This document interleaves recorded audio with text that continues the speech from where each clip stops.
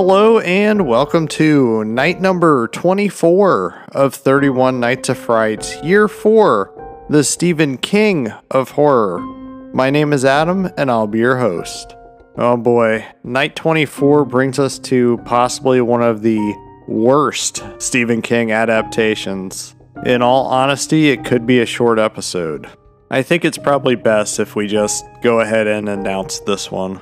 Starring John Cusack, Samuel L. Jackson, and Isabelle Fuhrman, this is the 2016 Todd Williams directed Cell. Alright, so a precursor to this episode. I have read the book Cell. I think it's actually a pretty awesome book. It's not great by any stretch, but it was a very entertaining read. Around the time that this book came out, there was a movie that came out with a very similar plot device and kind of a story as well. That movie was called The Signal, which was a low-budget thriller in itself, and it was very effective with what it did and what it was able to accomplish with a limited budget.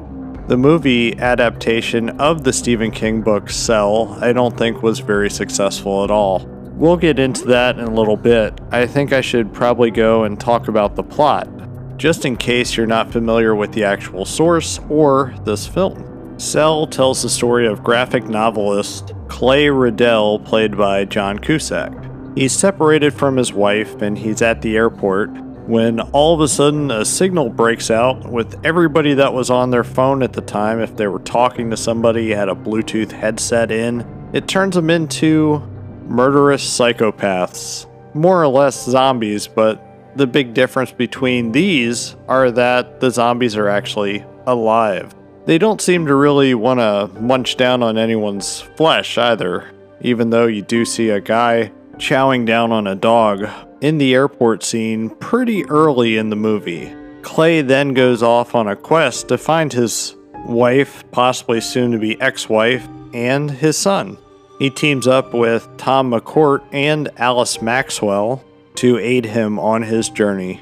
So, as I said, I read this book. I enjoyed this book. It wasn't great. It wasn't bad. It was an entertaining read. It wasn't very long either. One of the things that ran through my head when I was reading it was this would make a pretty good movie. I was thrilled to find out years later that Eli Roth was actually attached to write and direct the film version. And then it kind of went silent. And then I found out that Eli Roth was no longer attached, possibly due to creative differences. I'm assuming that's the logical reason of why. They went and found another director, Todd Williams, who up until that point, the only thing that I knew that he directed was Paranormal Activity 2, which was an alright film, but it was almost essentially the same thing as the first one. There's not really a whole lot you can do with that series of films. Anyway, I had no reason to think that this movie was in danger. But then all of a sudden, news stopped on this film. All of a sudden you didn't hear anything about it. I heard that John Cusack was supposed to be in it with Samuel L. Jackson, which was awesome because they were great together in 1408. This should be a surefire good movie. Not only that, Stephen King was co-writing the script. How could this go bad? How could this go wrong? Why did I seemingly go years without hearing any news on this movie? Well, that's probably because it's not very good. It was shot back in 2013, 2014 when I was actually hearing news about the movie.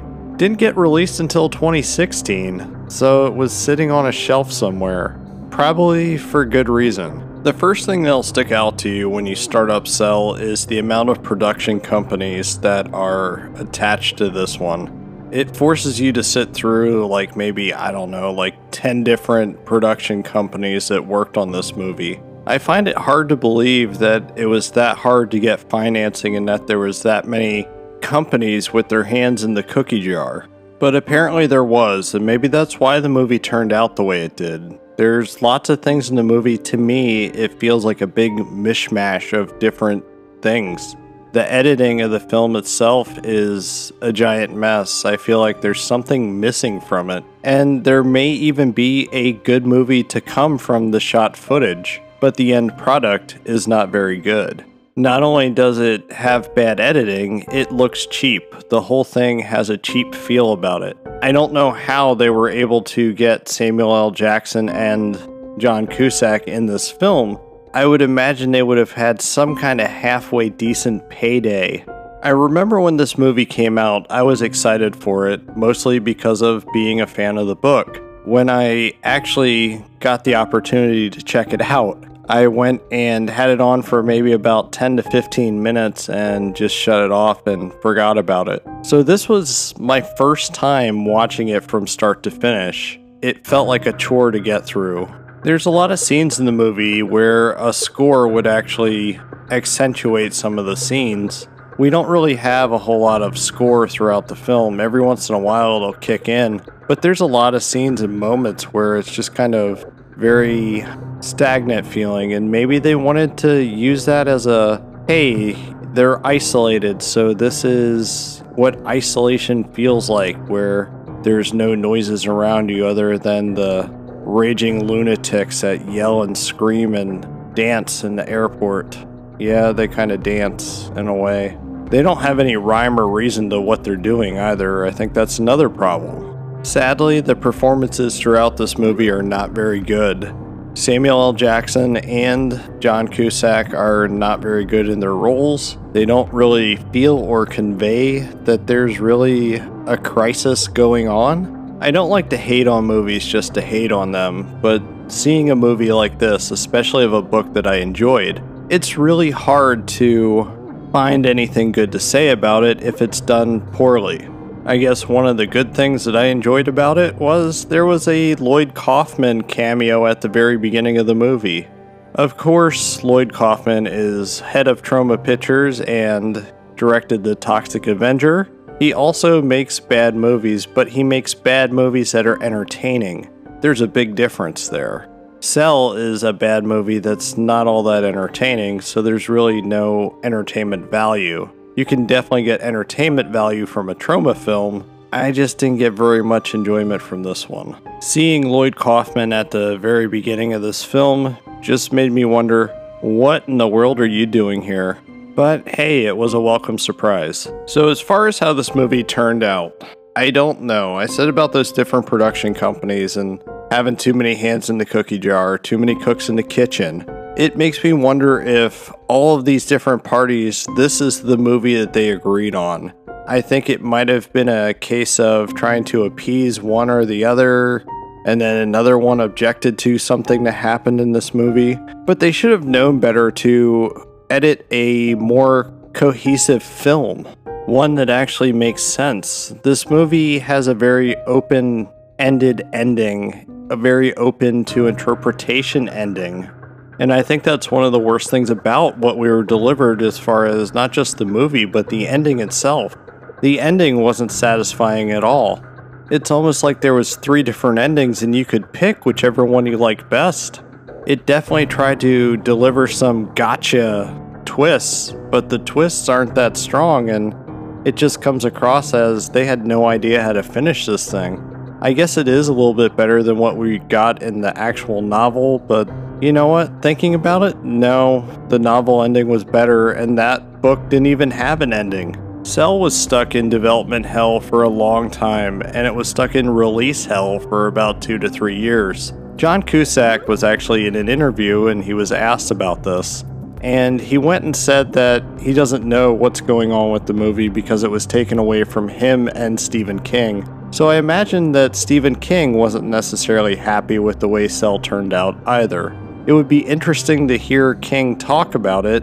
I just don't think that he would. He has no point to, really.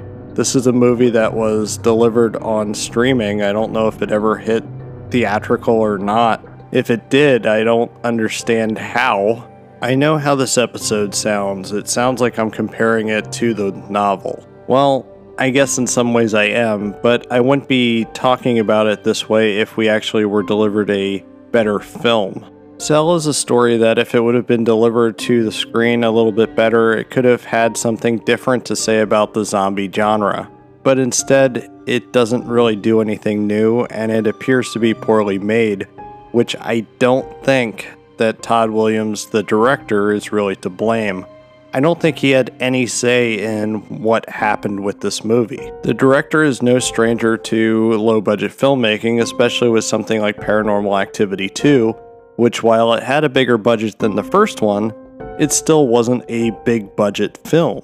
I would hope that Cell someday would get remade. I highly doubt that would ever happen, which is a shame because it could be a much better product than what we actually got.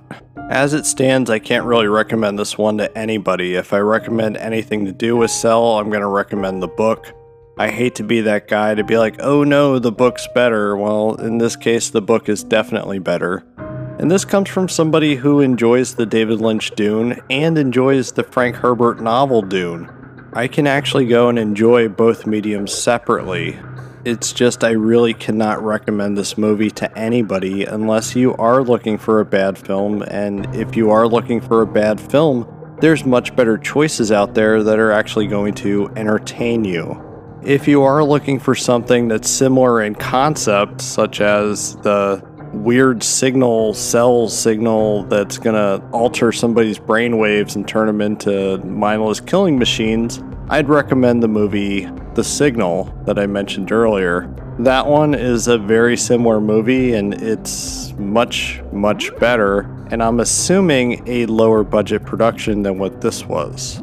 I'm going to close out tonight's episode. As a reminder, you can find me on Twitter and Instagram at Adam_analyzes.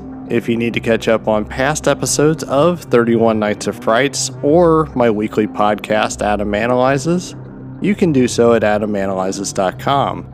If you don't do the whole social media thing and would like to reach out to me, you can shoot me an email at adamanalyzespodcast@gmail.com. If you're enjoying my podcast, why not tell a friend about it? Why not tell 2 friends? Or if you have a free moment, I'd appreciate it if you would leave a 5-star rating at the podcast listening platform of your choice. It'll allow me to reach new listeners as well as continue to create new content.